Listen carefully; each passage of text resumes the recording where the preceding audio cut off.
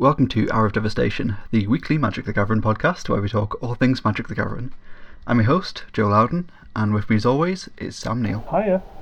How are you doing this week, Sam? I'm doing good, again. Good. It's a running theme somehow. Yeah. Well, I guess given just how terrible things have been for like pretty much the past 12 months, anything's better than that, isn't it? Well, there are a lot of horrible things still going on in the world, but the main big horrible thing has, based on my interactions with everyone else in the world, completely disappeared, so that's good. Yeah. I had my second vaccine. Awesome. How did that go? Fine. I felt a little bit shitty for a bit, but it was nowhere near as bad as the first one. Good. My arm still hurts a bit, but I did have a needle and some liquid shoved into it, so good, yeah, and it was very efficient, and God bless anyone working in the vaccination centre. I can't imagine doing that job. And yeah, like I said, everyone else is acting like everything's back to normal and COVID's gone, so I'm going to start doing the same. Because that's the sensible thing to do, right?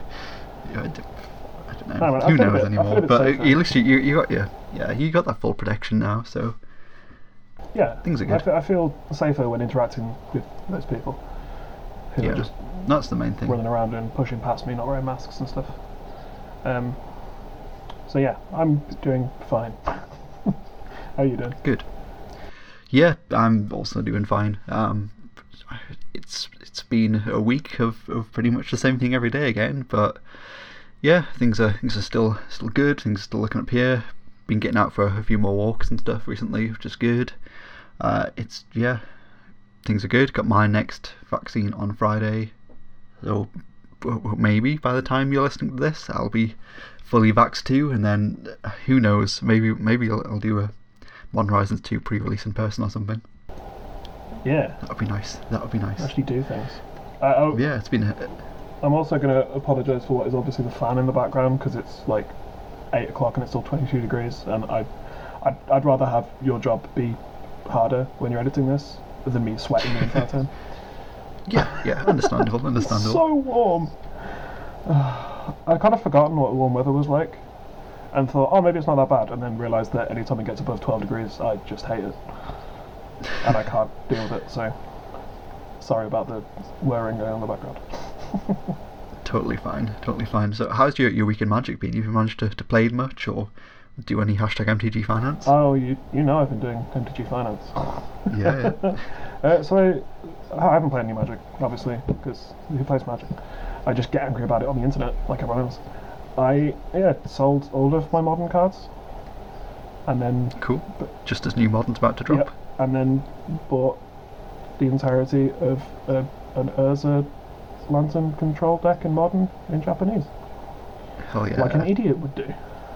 I'm proud of you. Thanks. I wanted to, like, because I did the same thing in Legacy, right? Like, I built Maverick fully in Japanese, and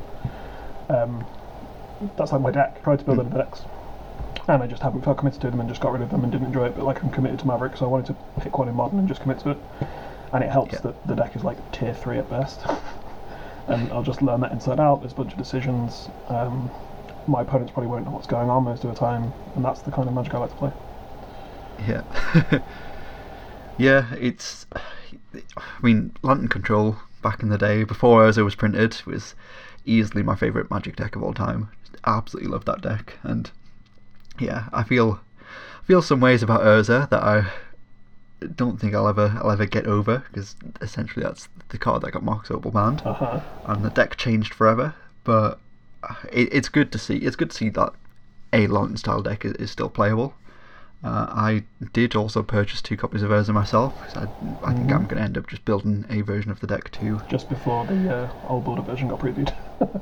Yeah, just before the old border version got previewed, but that will only be available in etched foil, so that is fine by me. Oh, I really? would not be getting one of those anyway. Yeah, all the old border Modern Horizons 1 cards are only in etched foil.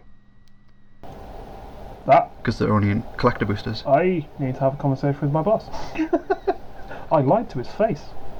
Oh, about the different versions. I didn't know that. It also makes me feel a lot better because I don't have to go. I'm sure that's right. I'm sure that's what they said on the stream when they announced them. I've seen a couple. I definitely saw a couple of tweets as well saying, like, oh, will the regular ones be available in regular packs? And they said that they'd be foil only. Because I know people were worried about them for the Pringling.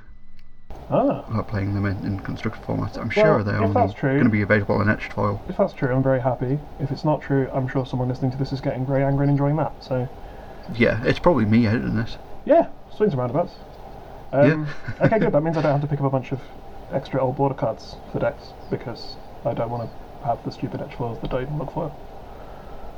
Nice. I mean, they look quite nice, these foils, these etched foils.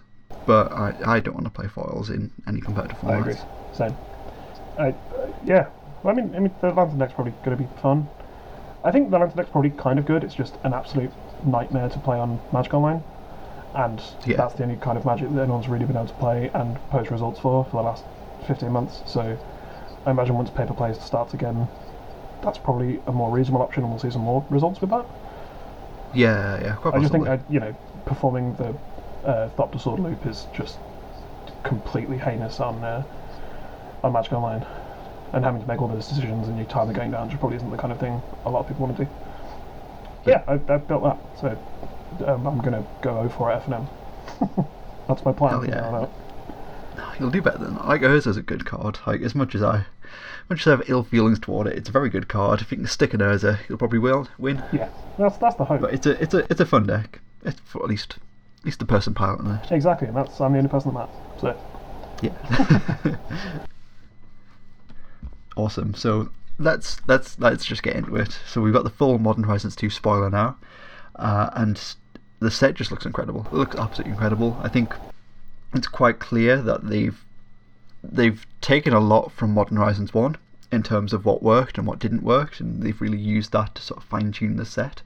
I think we've got a lot of powerful cards and a lot of exciting cards, and there are a lot of sort of cool throwbacks and designs, and I think it's like you said last week, like essentially these sets sort of follow the same sort of ethos that like Time Spiral or Time Spiral Block had, where they get to do all of these weird shifts and bends of the colour pie and sort of throwbacks to things and reference things, and all of these just cool things that they just wouldn't necessarily be able to do in a standard set or a product like, I guess, a more, I don't know, I want to say like a more serious product, like your Commander Legends or your Time Spiral Remastered kind of thing.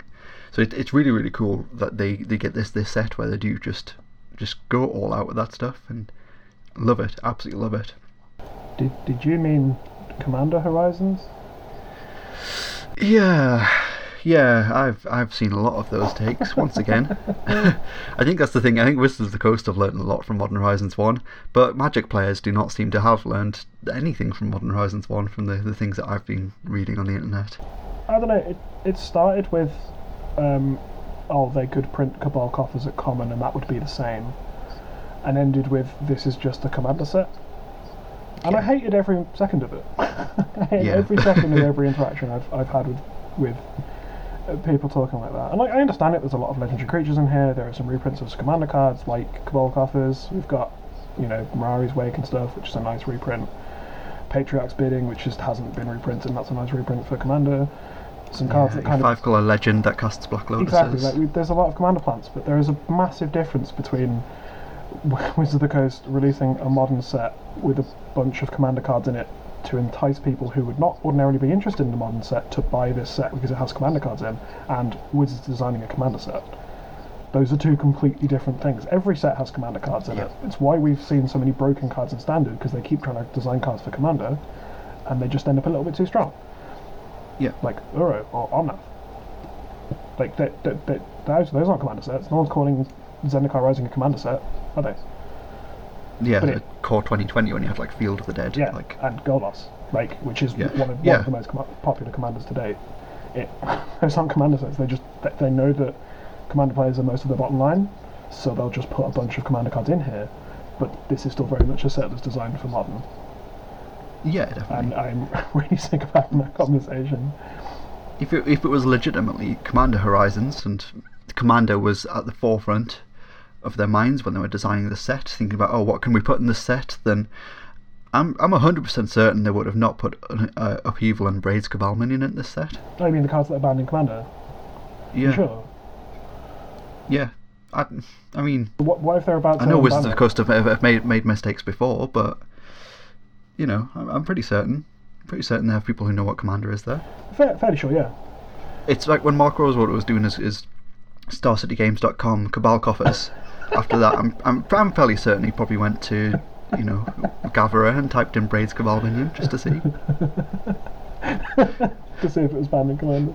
Yeah. Yeah, it's funny. I like how EDH players seem to think that Magic is just Commander, and that's the only form of Magic that exists. Yeah. It's fine. Like I play Commander. I enjoy the format. A bunch of people like the only format they play, and that's grand. But like, there's other Magic outside of Commander. It's not just another format. And it's really funny. This must be a Commander set. It's not. They just put some cards so you'll buy booster packs. Stupid. That's the only reason. Like, I wasn't really interested in this set where the main card is like Grief, which is very clearly not a Commander card and focused on, heads up Magic. But I might open a Cabal coffer, so I'll buy this boost pack. Like, duh. It's really frustrating to see people just sort of miss what's right in front of them. Yeah. It's not a Commander set. Yeah. It's just got legendary creatures in because every set has had a billion legendary creatures in it since Dominaria. Because legendary creatures sell packs. Yeah. Again, duh. It's annoying. Anyway, let's stop talking about that. I just, I had to rant somewhere in the episode, right? It's not quite as long form as totally. No, there's certainly not as long as the epic half-hour Cabal coffers rant from last week, but... Was it actually half an hour? Yeah. I'm so proud of myself. Yes, it was. Yes, it was. It was a good one. I just said the same thing, like 6 times over, in 5-minute chunks, I'm sure. Yeah, it's frustrating to see that thing with every single set, and it's like we talked about last week, like Cabal coffers. It's like the people that are saying these things, they're not we can reprint Cabal coffers at common. Like, they never said that about Force of Will. These people never looked at Commander Legends and saw like Hull Breacher and Opposition Agent, and nobody said, oh, it's just Legacy Masters, like Legacy Legends. Mm-hmm. Yeah. I don't think they're very good arguments to make at all. No, it's just cards, and they're trying to sell you cards because that's their point as a business. Because they don't exist if you don't buy cards. Yeah. Although I might just refer to Commander Legends as Legacy Legends from now on, just as a bit. Well, because it has could be 2 legacy cards. It's got Hull Breacher and the Opposition Agent in there. 2 cards for the format. Therefore, 2 very good legacy cards. Therefore, the entire set was designed around that format. 100%. That's exactly 100%. How. That's per my understanding. Right, should we talk about some Modern Horizons 2 cards? Oh, absolutely. Where do you want to start? I think it's only right that we start with the big headline Mythic cycle, right? So we talked briefly about Grief last week, and my opinion on that card hasn't really changed at all. Like, I still think it's incredibly powerful. I still think that to get the maximum value of it, you need to design a deck around it, but I think that is easily doable. I think you have obviously the Ephemerate thing, which comes into play for all of these, but we'll talk about it.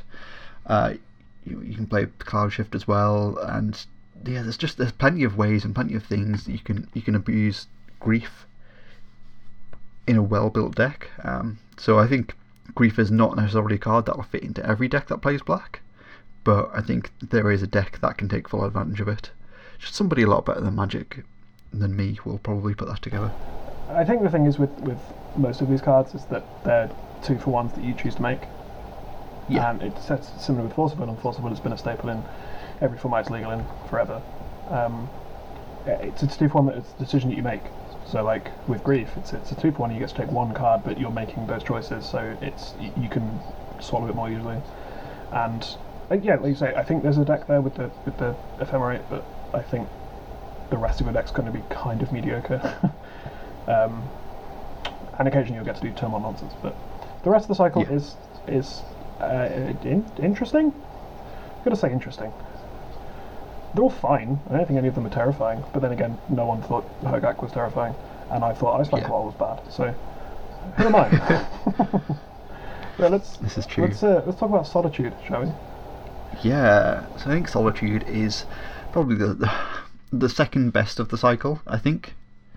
So I think I say that just because Grief can be, potentially broken in the right context. But I think Solitude is a card that can see a lot more play in a different variety of decks. So Solitude is 3 white for an elemental incarnation. It's a 3/2 flash lifelink, and when Solitude enters the battlefield, exile up to 1 of a target creature. That creature's controller gains life equal to its power, and also evoke, exile a white card from your hand. And it's a 3/2. Force of Swords or Force of Plowshares. Swords of Will. Yeah. Swords of... It's an evoke creature. Yeah. I think it's this 2-for-1 thing that you decide on, right? So like, every time you've ever forced anything, you're like, yeah, I'm okay with this trade. I need to do this, and having a second card in my hand isn't going to make it any better.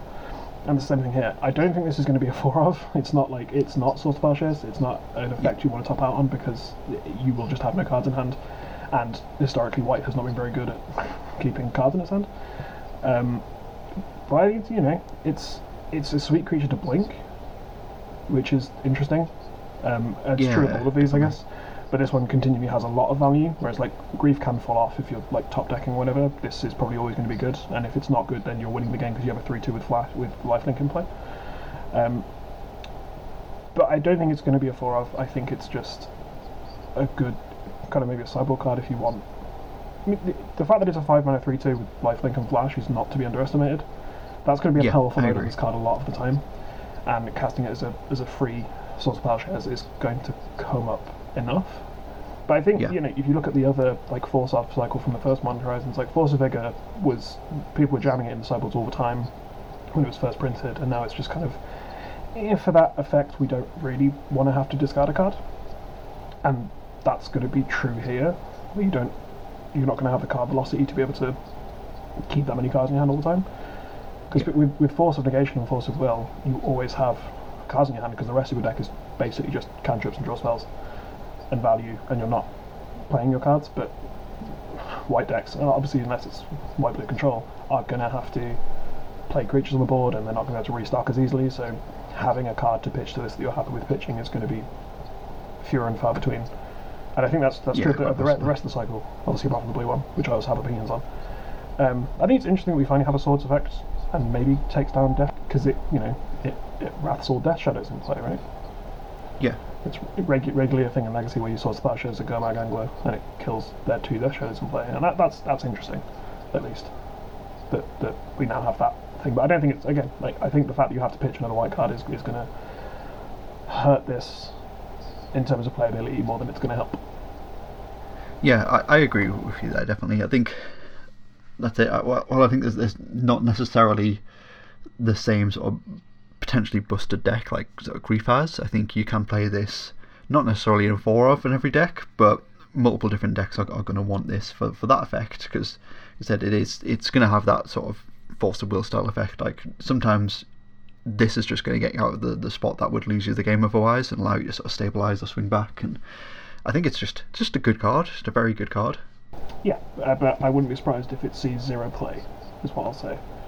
I don't think it's going to see 0 play, but if it did see 0 play, I wouldn't be like, oh, this is ridiculous, how is no one playing this card? I think it's just... That's it. I think I would be surprised. I'd be surprised if it saw 0 play, but I wouldn't expect 4 copies of this across every 75 that plays white. Yes. Definitely not. I agree. Definitely not. I agree.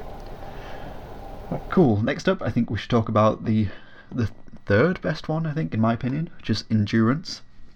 1 green for Incarnation, Elemental, 3 floor with Flash Reach. When Endurance try that one again. When Endurance enters the battlefield, up to 1 target player puts all cards from their graveyard on the bottom of their library in a random order. And then again, evoke, exile a green card from your hand. They just printed this card for me, right? Quite possibly. This card's good. This is definitely the sneeliest card in the set. Yeah. This is great. I mean, a 3-mana 3/4 with Flash and Reach is just kind of good, and I would play that anyway. Maybe not anyway, but that's a very, very good rate. And then it's one-shot Graveyard Hate, which we haven't really seen green do. Like, we've got Scavenging Ooze, and we've got Loaming Shaman from all the way back in the Ascension, I want to say.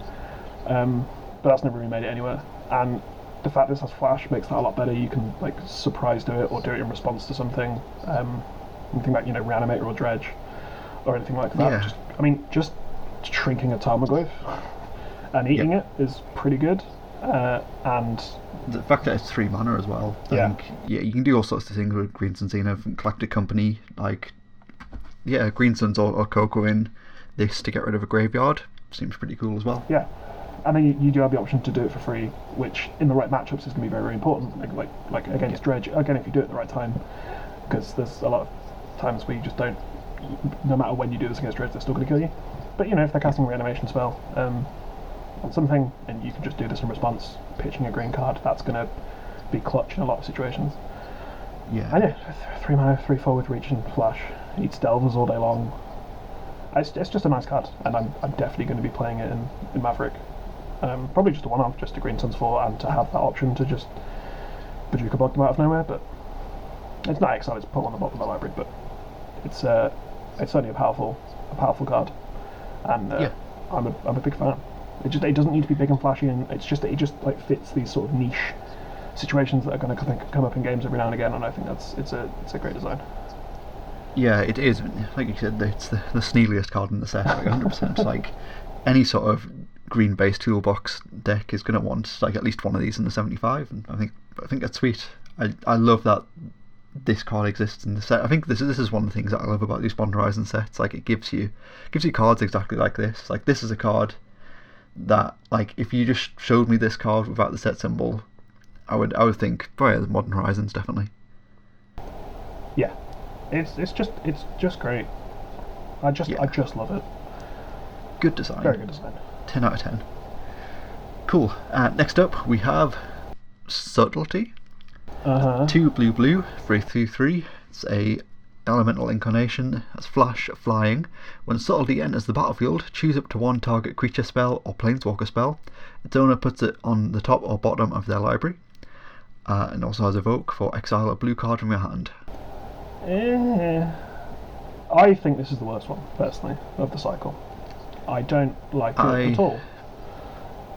I think it's fine. I think it's considerably worse than the ones we've talked about already, but I don't know if it's the worst one. I think that for me, like, the most obvious comparison straight away is Venser with that effect. Like this isn't a Force of Will, this isn't a Force of Negation.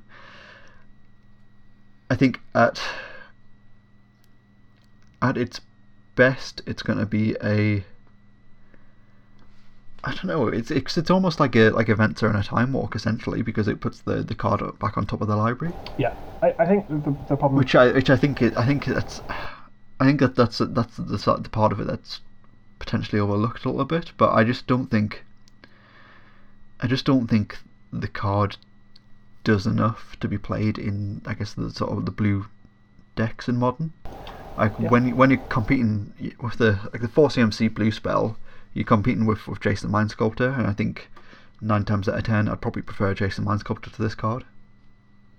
Yeah, I think there are a few things that let this down for me, and so the fact that they can choose where it goes is kind of a problem.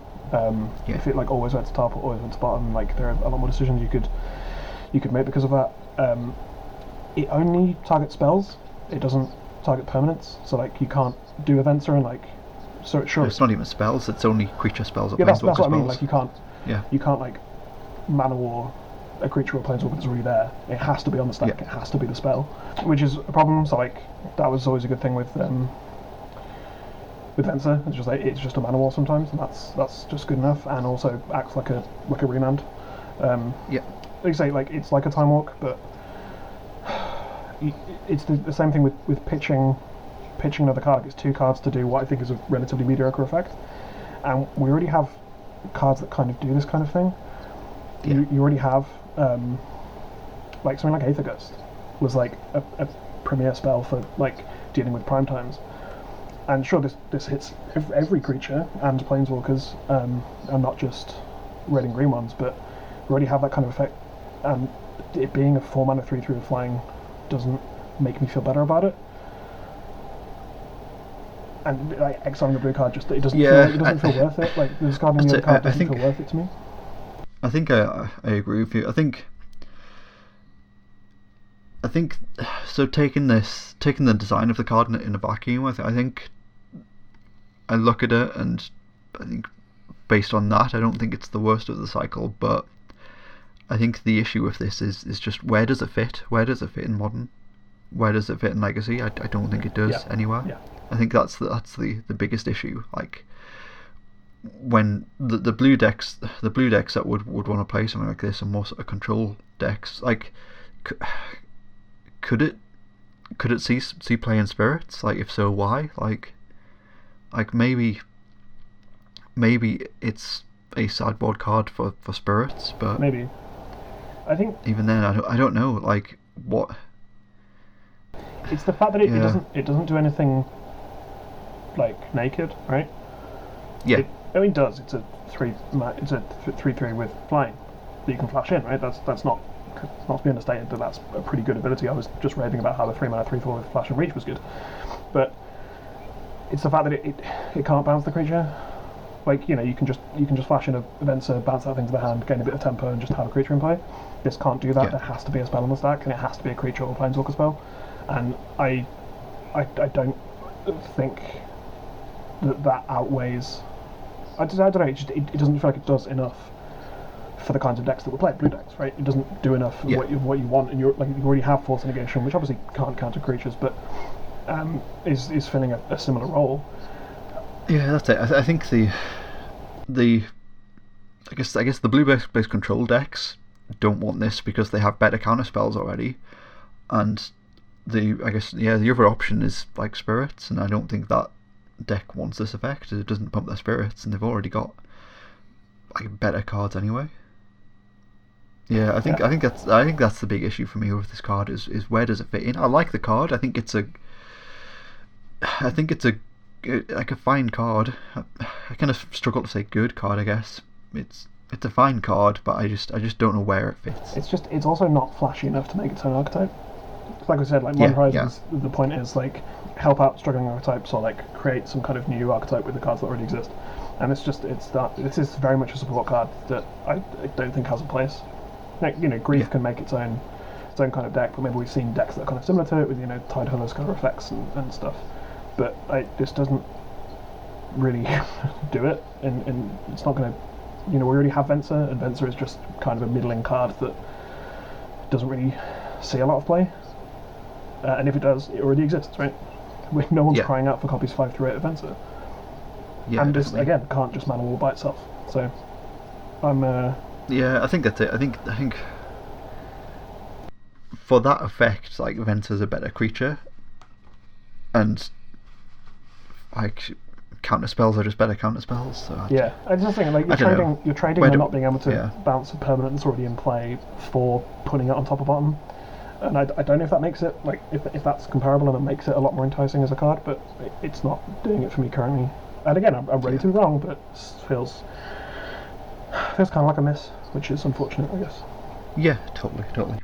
Cool. Next up then, we have Fury, the final one in the cycle. It's 3 red for a elemental incarnation. It's a 3/3, has double strike.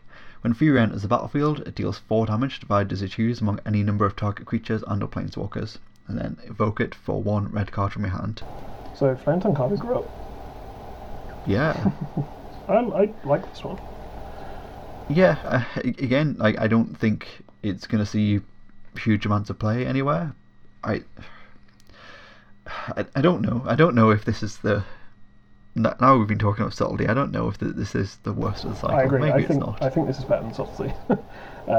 Maybe I think maybe talk about cards in a vacuum, though I don't really like talking about cards in a vacuum. I think. Oh yeah, no, totally. But I think in the context of modern or legacy or vintage or whatever, this just has more applications, I think, and just it does more stuff. It's also like I don't know. Like I said, it's Flametongue Kavu grew up, and Flametongue Kavu style cards have been playable in modern historically and still are.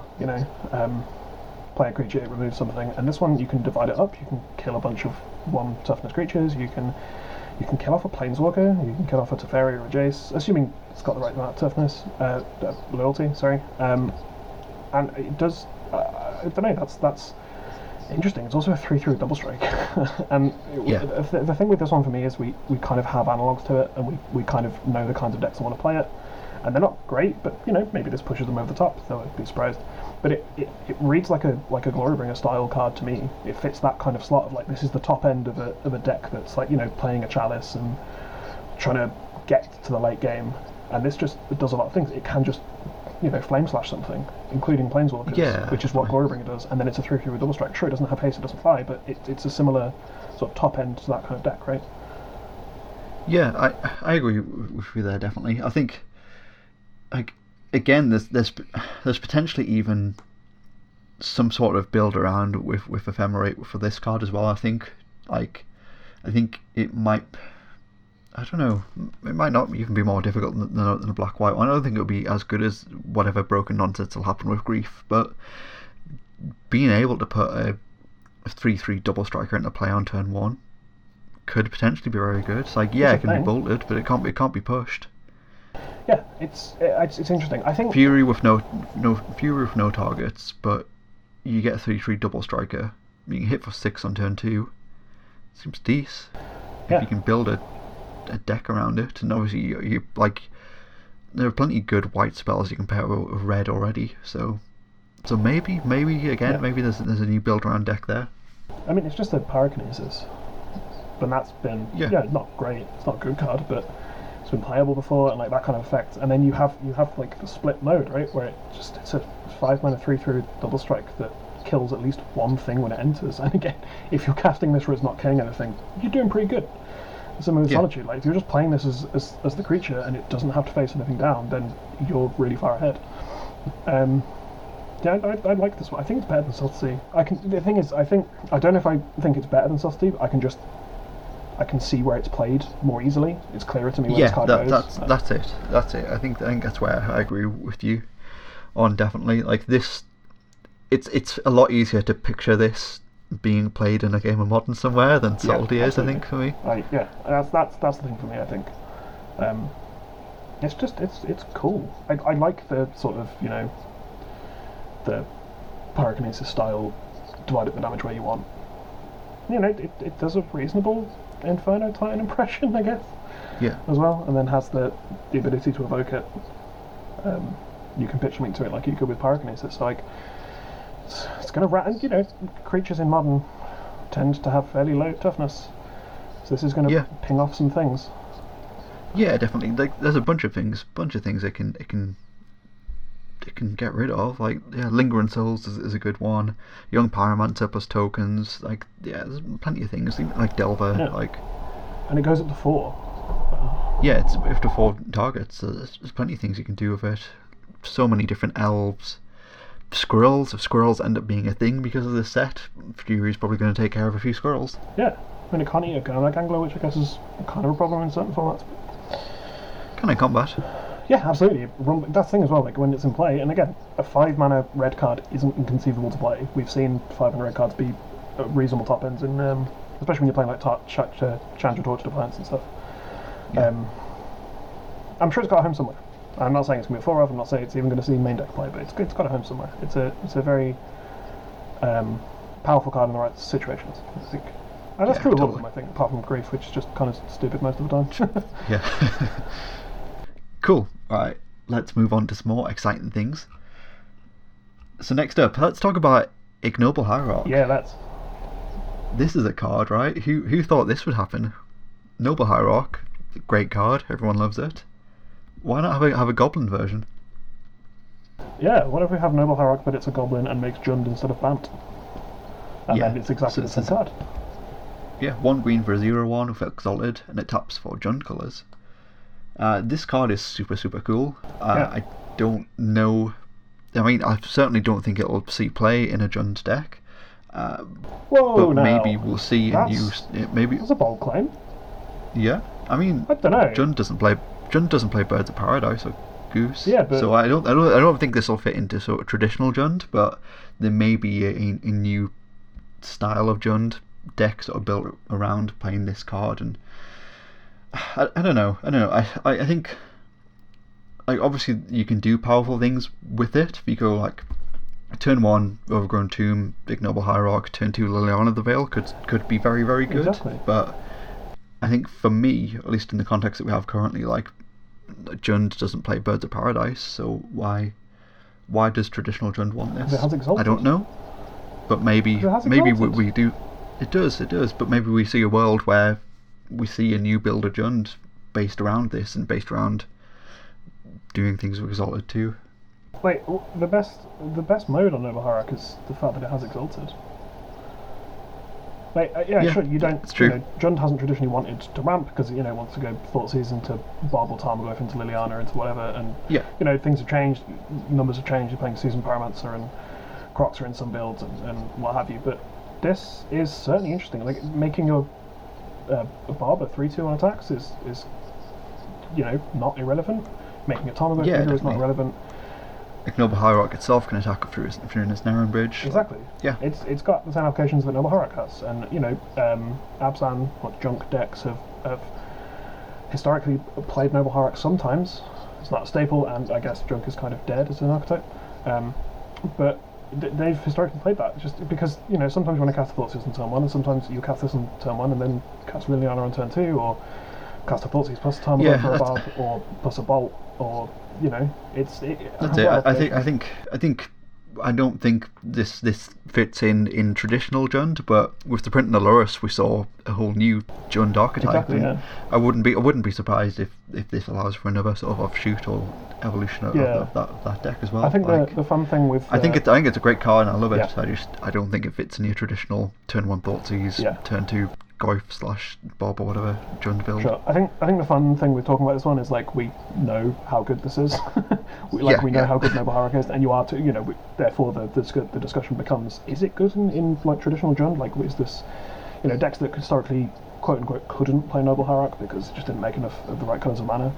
Is this interesting? Like, I think it's possible. But I mean, now we have 8 Noble Hierarchs. That's interesting. Like, I have definitely won games with just attacking with a Noble Hierarch because I control 2 other Noble Hierarchs and I'm attacking for 3. Like, and this makes that more likely. It also gives other decks. Maybe there are decks that are playing Birds of Paradise that haven't been playing Noble Hierarch because they couldn't make use of the blue or white mana, and maybe this making red and black is a lot more enticing. I look forward to the death of Elves of Deep Shadow in every cube. It's the main thing. I hate that 100%. Card so much. This is so much better. That's true. Card's great, and it's going to see a bunch of play, and we know how good Noble Hierarch is. This is just a different Noble Hierarch, a unique Noble Hierarch. Great card. I love it. Right, where do you want to hit next? What was next on the list? Do you want next up we got Ragavan. Yeah, do you want to talk about Defo Shaman or? Yeah, Ragavan Nimble Pilferer, 1 red for 2/1 Monkey Pirate, although I heavily dispute that. It's a Goblin Planeswalker from Ixalan. But whenever Ragavan Nimble Pilferer deals combat damage to a player, create a treasure token and exile the top card of that player's library. Till end of turn you may cast that card. It has dash for 1 and a red. Dash is such a good mechanic. I'm glad they brought it back. Yeah, it's sweet. It's sweet. This is good. It's a good magic card is very good. It's powerful. If Fury is a bad mythic, this is a good one. I don't know where this came from. This is not the kind of card I was expecting. It came from Ixalan. It came directly from Ixalan. Planeswalked onto Kaladesh. I refuse to accept that Ragavan is a monkey. I mean, he looks pretty monkey-like in that art. And in the original art. He does, but also just looks like the goblins from Ixalan. Like, that's a hill I'm prepared to die on. Like, fully Ragavan Truther. Ragavan Truther? Well, that's more fun than being a flat earther, I guess. Oh, absolutely. I mean, I think it's more that the pirates on Ixalan are monkeys, and they commissioned a load of art for the set, and then decided they wanted to do goblins instead of monkeys, so all the monkeys that would have been on Ixalan became goblins. Or Ragavan's a monkey, a goblin, whatever. This is very, very powerful, right? This is one of the most powerful one-drops that they've printed in some time. Like, the fact it doesn't have evasion, obviously, if it had evasion it would be completely stupid. But, like, making a treasure token, you attack on turn, like, does a good Ignoble Hierarch impression. You can, if it attacks uncontested, you make a mana, so you have 3 mana on turn 2, and you get to cast your opponent's top card of your opponent's library. You can also just dash it onto an empty board and still get some value off it. I don't know. I don't know if Burn's going to play it, I don't know if the Prowess deck's going to play it, but this is definitely, it's going to make its own new archetype that's built around Ragavan. Yeah. I mean, when I said Death Threat Shaman, I wasn't fully joking. Sure, yeah, I think this card is very good. But it also deals them 2 damage, and you get to steal a card from it. It has card advantage. It ramps it again. It has to attack. It has to connect on block, right? But it ramps, fixes your mana, and gets card advantage from your opponent's library. Like, this is a powerful combination of things, all bubbled into one goblin. Yeah, I fully agree. Like, I guess there's another card that we'll talk about a little bit later that I think could see a home in a similar deck. You just have some sort of like Rakdos Lurrus deck. I think Ragavan could be good in that style of deck. I don't know if your traditional burn decks necessarily want this, and your prowess deck probably doesn't want it, but I definitely think it plays a role somewhere. I think it's arguably one of the most powerful 1-drops of all time. I think this card is absolutely fantastic. Yeah. Remember when the 1-drop was like Jackal Pup? A 1-mana 2-1 with downside? Not even. Now we have a 1-mana 2-1 with 3 different abilities that are all upside. Yeah. It's very good. It's very powerful. Very I'm very excited for this card, and I'm expecting it to do great things in Modern, maybe Legacy, I don't know. This card's very silly. And also Ragavan. Ragavan's cool. Everyone loves Ragavan. Yeah, hell yeah. Cool. This into Karizev, right? Into Karizev's expertise. Yeah. Okay, you can do a Ragavan theme deck. Now you're pod racing. Sweet. Right. Next up we have on my list I've got a cycle here. So we've got some new suspend cards in the set, and I think we should talk about this. We talked about one briefly last week, but there's a lot more. I think suspend is a much bigger theme than we'd originally anticipated, I think. Yeah, I mean I don't want to talk about them all individually for a long time. I don't think they're really that good. But we have another cycle of suspend cards. We talked about 2 last week, right? Yeah. We talked about Profane Tutor and Gaia's Will. Yeah. So we've got what have we got? We've got Resurgent Belief, which is 1 and a white for suspend 2, which is replenish. We've got Inevitable Betrayal, which is 1 blue for suspend 3 for a bribery. And then we've got, I think we maybe briefly mentioned this last week as well, Glimpse of Tomorrow, which is red suspend 3 for a card I cannot name, but I know it's a magic card that already exists. Yeah, there's Warp World or one of those style effects. Warp World, it's just Warp World. That is the text of Warp World, but only for you, not for everyone. Yeah, cool. I think the most interesting one out of the ones we didn't talk about last week is the bribery one. Yeah, I agree. Is Inevitable Betrayal.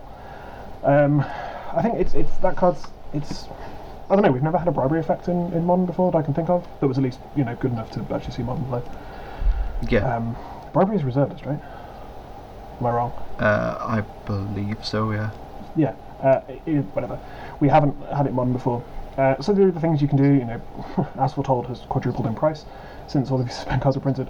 Yep. So you can do that. You can cast it off As Foretold. You can cast it off Electro Dominance. No, Bribery's Modern legal. Bribery's Modern legal. Okay, well we haven't had a. It was an 8th edition. We haven't had a Bribery that isn't 5 mana, which is probably not good enough. So you cast it off As Foretold. You can cast it off Electro Dominance for free. You can cascade into it. So there are all those things. The thing is, it's only as good as your opponent's deck is, and Modern hasn't been about just putting good creatures in your deck for a long time, and most of the creatures are fairly unimpressive, especially for jumping through hoops to try and steal them. I imagine this is the kind of card that you would put... You would build this deck, so you build like a Living End style pile with Electro Dominances or Cascades or As Foretold, whatever, but you play this instead, knowing that there are a couple of like Through the Breach players in your local FNM, and you get to take their Emrakul once. And it feels amazing. That's it. I think 100% that's what this card does. So this card lives in the sideboard of those style decks, and you bring it in against your Through the Breach and Tron matchups. Yep. You go get your opponent's Emrakuls and Ulamogs. Yeah. On like turn 2 or something. Yeah. Stupid. And that's the best option you have for combating those decks, and it's very, very effective. And I think that's sweet. That's a sweet place for a card to exist. That's a definitely. It's a cool design, agree. and I like that. And you can just mess up someone's deck. Occasionally you're going to come against Jund and whatever and never bring it in because getting a Tarmogoyf with this probably isn't exactly what you want to do when you could cast your Living End or whatever you want to cast off your free spells. But it's cool. I like it. Yeah, I love it. Again, this is another one of those cool design spaces that I just love that they have access to in Modern Horizons. I also really love the art on this one as well. It's a nice throwback of the Djinn and the Lamp, and obviously Inevitable Betrayal. Yeah, because Djinns are evil, right? Yeah. That's true. It's a cool card. And then Resurgent Belief, which is the Replenish, is it's a commander card, isn't it? Because we're in Commander Horizons, so let's move on. Cool. Next up we have, I have no idea how you pronounce this one, Svilen of Sea and Sky. Yeah. 1 blue for legendary creature, Merfolk God. It has indestructible as long as you control at least 2 other Merfolk. Whenever it attacks, draw a card. And other Merfolk you control have Ward 1, and it's a 3/4. 3-mana, 3/4 with upside. What is this? Yeah. Modern Horizons? Absolutely. This card's great, right? Yeah, it's doing most of the things that Merfolk has been trying to do over like 6 different cards. So it has it's a 3-mana 3/4 that most of the time, assuming you're playing this in your Merfolk travel deck, is going to have indestructible, and that's just good. And then we'll get buffed off your Lord of Atlantis and whatever the Pearl Trident one's called, Master of the Pearl Trident, and have Island Walk. So it's a very efficient threat. It also draws a card, so it's an Ophidian, and it also gives your Merfolk Ward 1, and I'm glad that they've run back that mechanic immediately. And it's doing, which means it's doing the Kira the Great Glass Spinner. Yeah. That's the one that's playing Merfolk for a while. Essentially. It's doing that kind of thing, and you want to protect your Merfolk. It's great. So it protects your Merfolk against spot removal, and then if they Wrath, this still has indestructible, and it draws a card so it can rebuild. It's great. I think this might single-handedly make Merfolk tier 2 instead of tier 3. Yeah, I agree, definitely. I think again this is just one more example of things I love about this space that Modern Horizons exists in. It allows them to look at decks in the modern meta and go, oh, what could we print to help a deck that might have fallen out of favour, or just give a tier 3 or tier 2 deck just a little bit of a boost. And I think this is perfectly a very good example of that. We're going to boost Merfolk up and make it playable again. Do you know what my favourite thing about this card is? What? It's set number 69. Nice. My actual favourite thing about this is the Seth McKinnon art, obviously, because the man cannot be stopped. As always. But yeah, I think this card is legitimately very, very good for modern Merfolk, and that's what Modern Horizons exists for. It exists to inject new life into archetypes that have been left behind because of fire design. So I like this a lot. I know a couple of people that are going to want to build Merfolk again purely because of the existence of this card. And you have stuff with like Kamena, but like this existing entirely in mono blue is certainly a boon. I love this card. I agree with that. It's a great design. Cool. Next up we have Dam.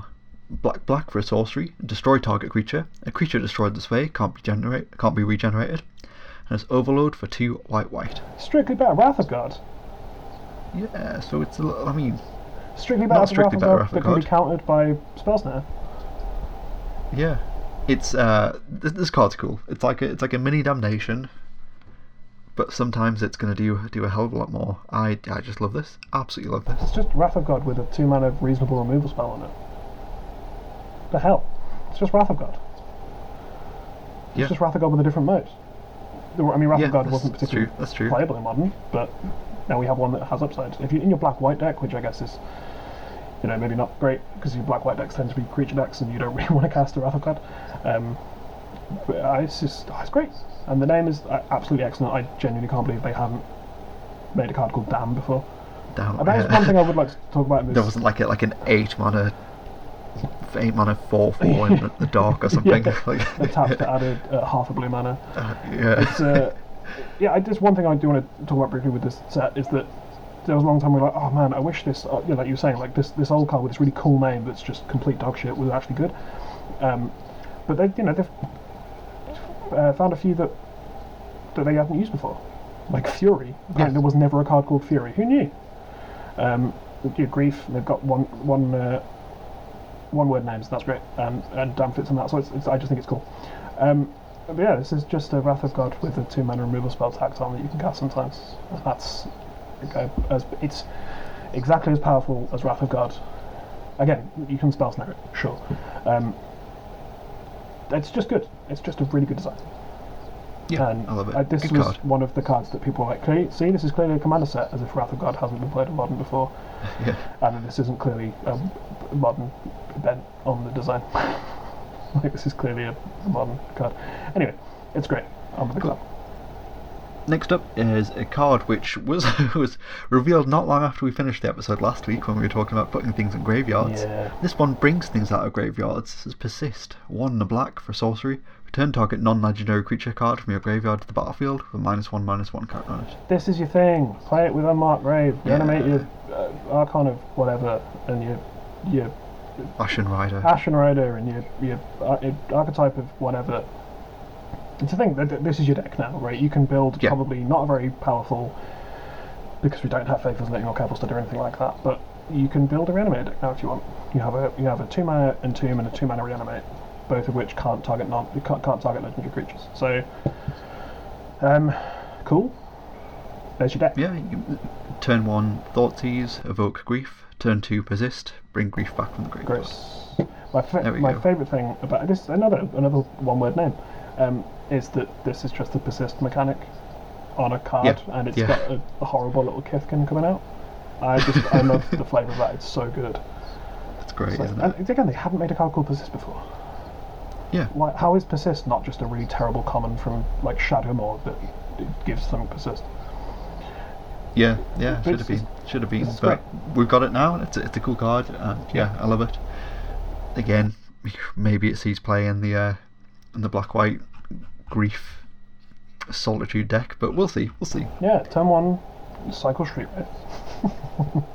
Yeah. So, I mean, maybe this is it's interesting in the same way that Reanimate was kind of interesting in the Legacy Death Shadow deck. Obviously, this doesn't do damage in the way that Reanimate does, but this can reanimate things. It's probably just a good value thing. I really don't hate that. It's like turn 1 cycle Street Wraith, turn 2 Persist, bring back Street Wraith. Yeah, and just similar things to Unearth. And Unearth has seen a non-zero amount of play in Modern for doing similar things, and this can get anything of any size. Don't know, man, it's interesting. It's a cool card with... probably going to be a very playable card then. I hope so. It's cool. Cool. So another card, which I think is going to be very playable at least, but a bit more niche, is Eve, Progenitor Ooze. It's 2 green for legendary creature Ooze. It's a 2/2. It has Storm, and Eve Progenitor Ooze isn't legendary if it's a token, and Eve enters the battlefield with a +1/+1 counter on it for each other Ooze you control. Joe, it's an Ooze commander. They didn't Ooze commander in Commander Legends. This is a commander set. Yeah, you can go in your Ooze commander deck. Go in your Slurk deck. No, it's not where this is going. This is going in Ad Nauseam Tendrils and Legacy. Of course it is. Why wouldn't it be? Why isn't that obviously the first thing you think of when you see this 5-mana 2/2? 100%. So I think I talked briefly about the Squirrel Storm card last week, and there's been some chatter in the Ant Discord and some of the Facebook groups, and there's been some testing going on with people who are very good with the deck. And it turns out that Squirrels are out, Oozes are in. I think Eve Progenitor Ooze is absolutely fantastic. It's a nice sideboard card for Ant and Legacy. It in some matchups it's going to be like so much better than Empty the Warrens. Like, the things that make Eve good are that it dodges the answers that decks bring in against your things like Empty, I guess against your Storm spells really. So can't be countered with Flusterstorm, which is sweet. The Oozes are the very least they're going to come in as 2/2, so they don't die to Plague Engineer. I think this card's just fantastic, absolutely fantastic. I don't think it's even going to be too difficult to get that green mana as well. Like, you're going to be getting it from LED, and going from 4 mana to 5 mana just really is not a problem for Ad Nauseam Tendrils, I don't think. I think this card is sweet. It's really, really cool. It feels like completely, like it's come completely out of left field, but this is 100% going to be seen playing Ad Nauseam Tendril sideboards. Wild. Yeah, I imagine. I love this set. I imagine someone was like, "What about Eve?" And then someone took them seriously, and they decided it's actually correct. I've also spent this entire time trying to make an Adam and Eve joke, and I can't. I'm too stupid. It's called Eve with an A at the front, and it's like progenitors, like Adam and Eve are the progenitors of humankind according to the Bible. I'm trying to make a joke. It's not going to work. Let's move on. Cool. Next up, we have what I'm calling the Red Delver. This card is very good. It is Dragon's Rage Channeler. So it's 1 red for a human shaman. It's a 1/1. Has whenever you cast a non-creature spell, it's the Veil 1. Has Delirium. As long as there are 4 or more card types among cards in your graveyard, Dragon's Rage Channeler gets +2/+2 and has flying and attacks each combat if able. It's red Delver. Yeah. I think it takes a little bit more of a setup than your Delver Secrets, but I think it can get there. I think you build a deck around this. I think, like I'd mentioned with Ragavan before, I think you want to play this in some sort of like low mana value Rakdos deck, so you can play Lurrus as your companion, so you can play your Dragon's Rage Channeler in there. I think it's not going to be too difficult to turn that Delirium on. You can do things like turn 1 fetch, put a land in your graveyard as 1 card type. Mishra's Bauble, plenty of Lurrus decks are playing that already, so there's another as an artifact. And then just like the fact that it has Surveil itself helps fuel the graveyard as well, so you can do something like put a Croxer into your graveyard. Like, yeah, like I can even see that. Like turn 1 you play your Dragon Rage Channeler and a Bauble, crack the Bauble, and then turn 2 you play a Croxer, and you've already surveilled, like, I don't know, like a Lightning Bolt or something in your graveyard. Yeah, you put your land in, put your Bauble in, you surveil another copy of this into the graveyard, and then you bolt them. Or something. Yeah, there you go. It's bolt them, Sprinkler 3, like, yeah. It feels its own Delirium, which I think is nice.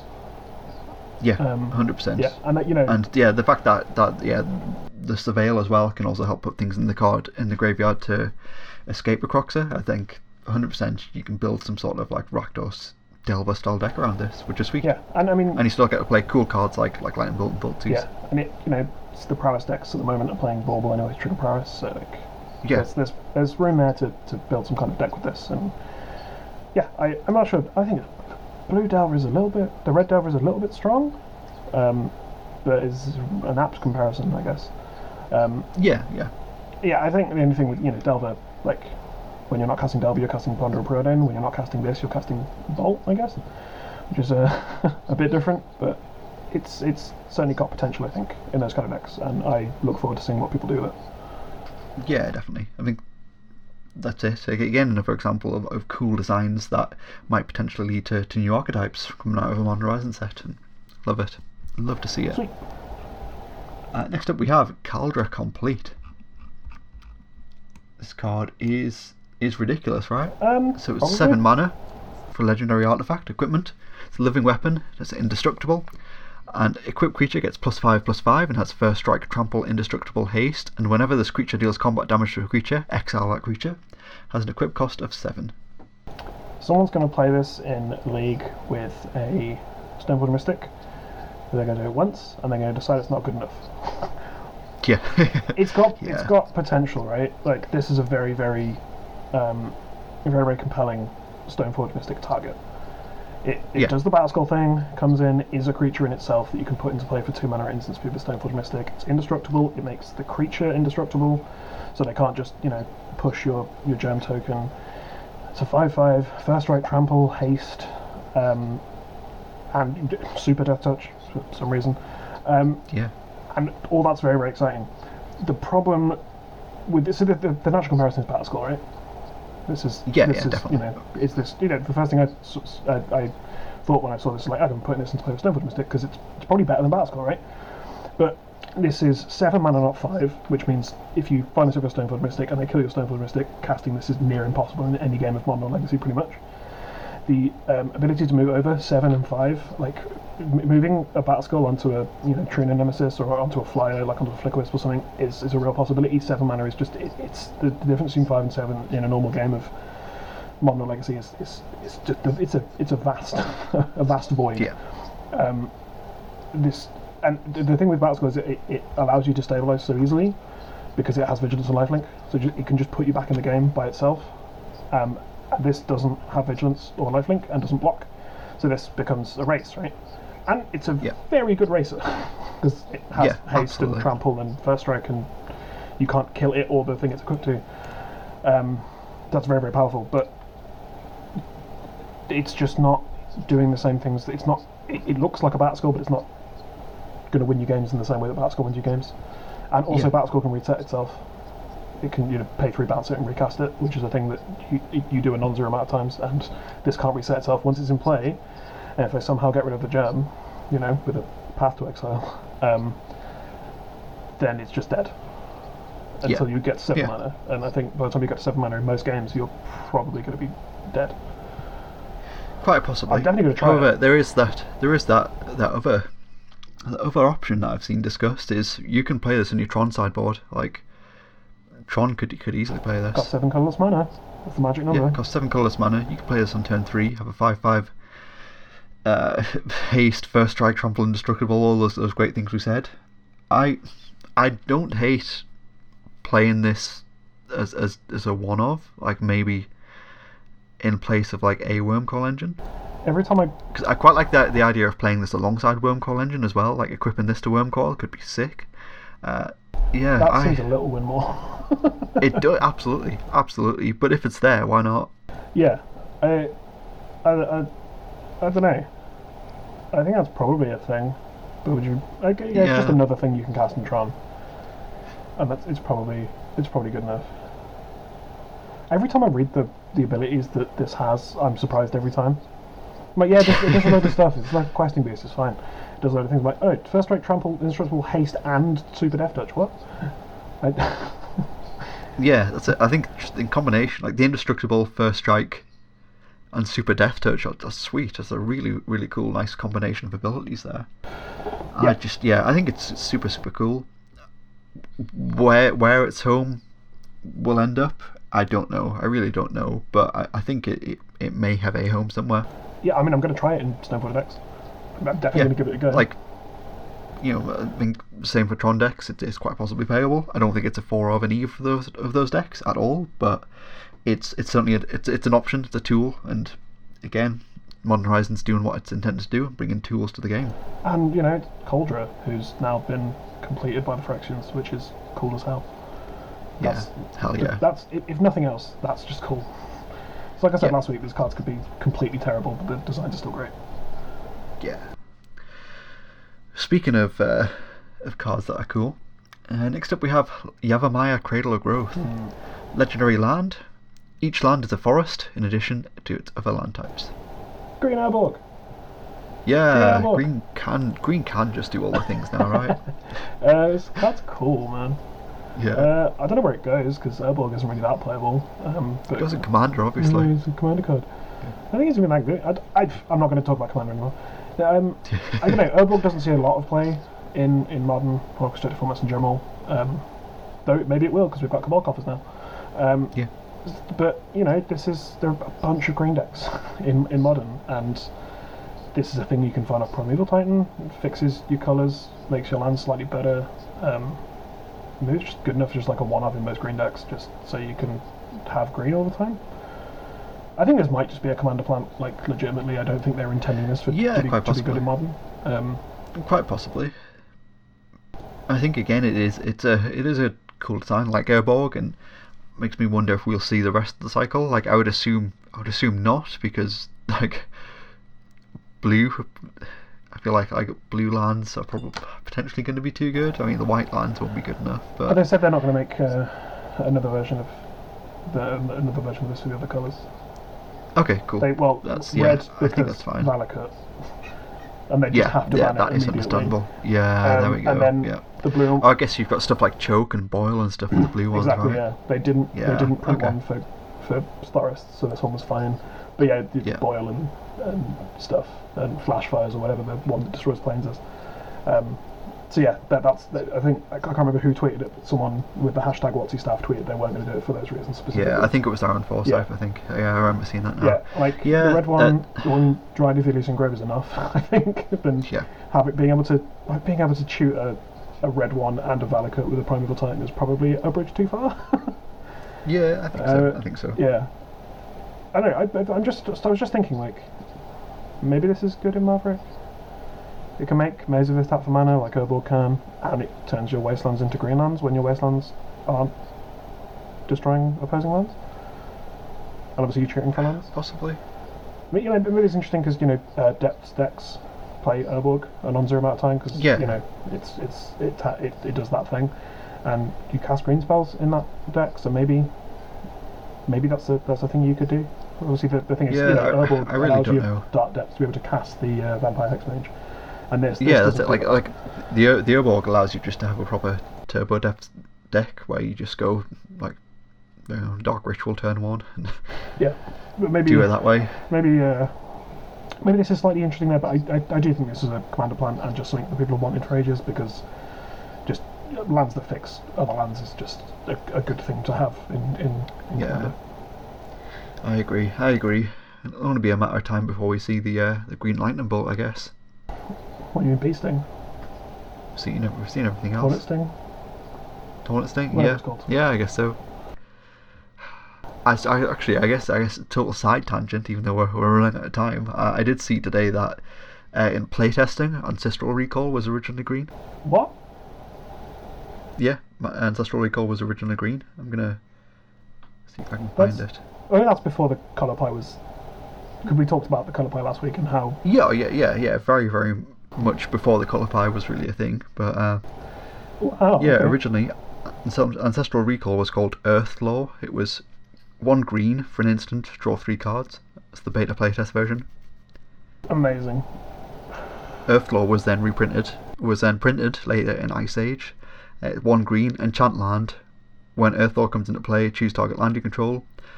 You pay 0, tap land, Earthlaw enchants to give target blocking creature +1/+2 until end of turn. That's quite the audible they've done on that card. It is, isn't it? It is, yeah. Jesus. That's fun. But I just thought that was a nice bit of my favourite interesting history to throw in while we're talking about busted green cards and green being able to do everything right from the start. Right from the start. My favourite thing about green can do everything is that when you look at the colour pie, green can do everything. Yeah. Apart from literally saying destroy target creature, green can do everything.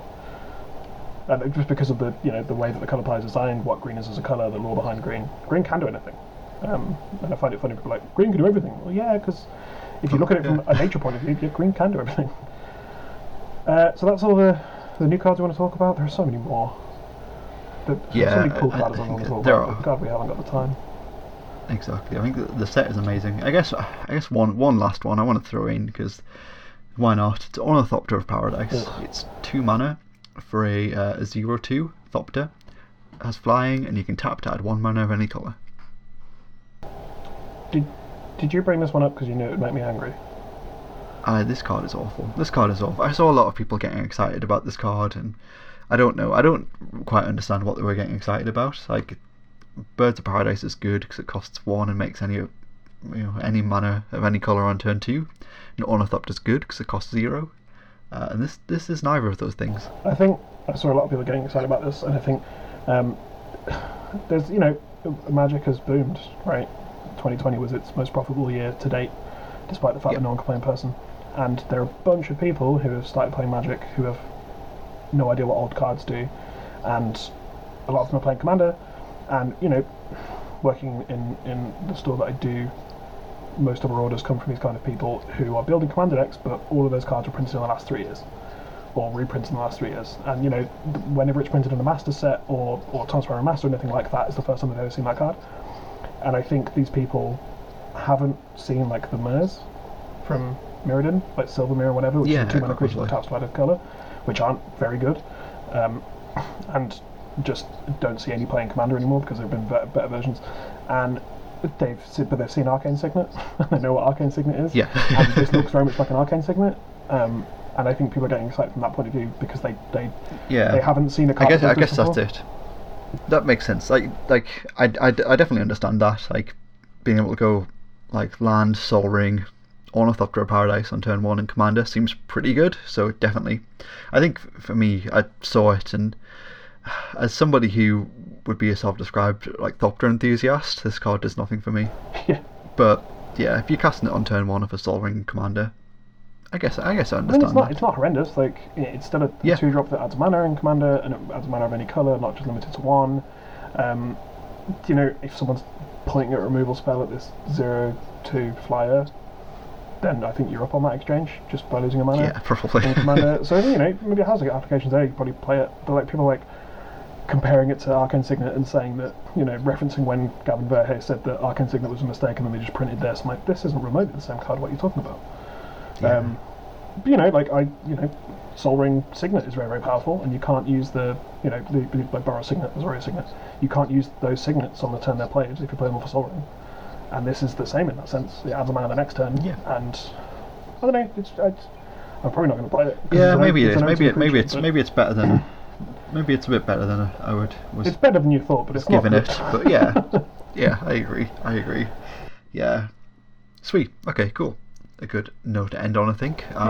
Was there anything else quickly you wanted to hit on before we get out of here this week? We planned to talk about all the reprints, but God, we don't have the time. Enchantress is a thing. Shardos Agent is a thing, which I think I called at some point. We have a Nagothian Enchantress. It's legendary. So if you wanted to play Enchantress, you have all the pieces available. If Enchantress isn't good now, then it never was going to be a modern. What else? I don't think there's any other reprints that was like... Fire Ice. I think Fire Ice is probably going to see some play. I've seen a few deck lists with it already. That seemed quite good. Fire Ice is probably a one-off in basically any deck that can cast it. I think Riptide Laboratory could be very good as well. Like potentially you can just do Snapcaster shenanigans all day long and bounce it back to your hand. That's a cool one. Upheaval, big that card's really good in Commander.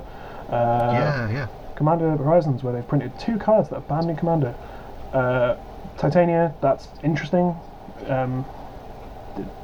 Making your Ghost Quarters or Field of Ruins turn into 5/3s is pretty cool. That's about it, I think, in terms of reprints that I think are going to impact competitive formats. Yeah, I think so. I think the card is... I mean, the set is fantastic. It's absolutely fantastic. Once again, they've smashed it out of the park. Last Modern Horizons was amazing, and this one, I think they've learned from the mistakes. They've learned what worked and what didn't, and I think they've got it spot on with this set. I'm very, very excited to play it. Flame Rift. There's your burn card. Yeah. It's a card that you can play Legacy Burn at some point. There you go, that'll do. Awesome. So that's pretty much all we have time for this week. How do you feel about Modern Horizons 2? You loving these new cards, loving the reprints? Come let us know on social media. On Twitter, we're at HRFDcast, facebook.com/HRFDcast. Or if you really enjoyed anything in the show and would like to give back in a monetary value, you can hit us up on Patreon. We are patreon.com/Hour of Devastation, where tiers start from as little as $1 per month. That's roughly 20-25 cents per episode. This podcast is brought to you by Manaleak.com. If you go to Manaleak.com at checkout, use the code HOFD5, you can get 5% off your order, including pre-ordering Modern Horizons 2 seal product.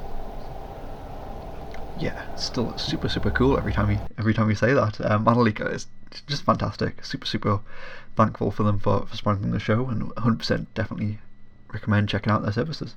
If you want to find me on my own personal social media, on Twitter I'm at PeachGardenOath, it's Oath with an F. Facebook, I'm Joe Loudon. You can find me in pretty much any of the Magic groups, and I also stream on Twitch, so twitch.tv/PeachGardenOath. Every Friday night we do Friday Night Magic, so we've been playing a lot of Cube recently. It's been a lot of fun. And then on Saturdays and Sundays I do just a variety of different games. We do Among Us, we do Fall Guys, we do Jackbox games, a whole bunch of stuff. I played a nice 10-player Among Us session the other day, which was super fun. So, yeah, we were on like a bunch of different streams and it was good. Really, really fun game. You should play Phasmophobia.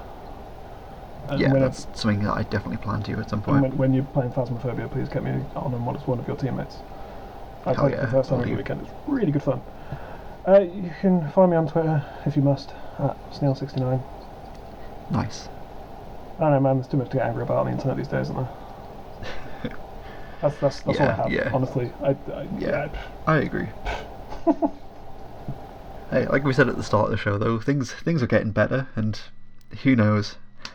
Maybe by the end of the year we'll have an Innistrad pre-release or two. The thing, like, everything else is getting worse for like basically every marginalised group and people that live in, Palestine. But the big bad thing that stopped us doing anything is kind of going away a bit. So that's something to cling on to for dear life, lest you fall into a deep depression again. Everything's coming up. Everything's coming up Boris somehow, and terrifying. But that's true. Cool, and on that note, we are approaching the second hour. The Godfarer has returned, so we'll see you again next week on Hour of Devastation.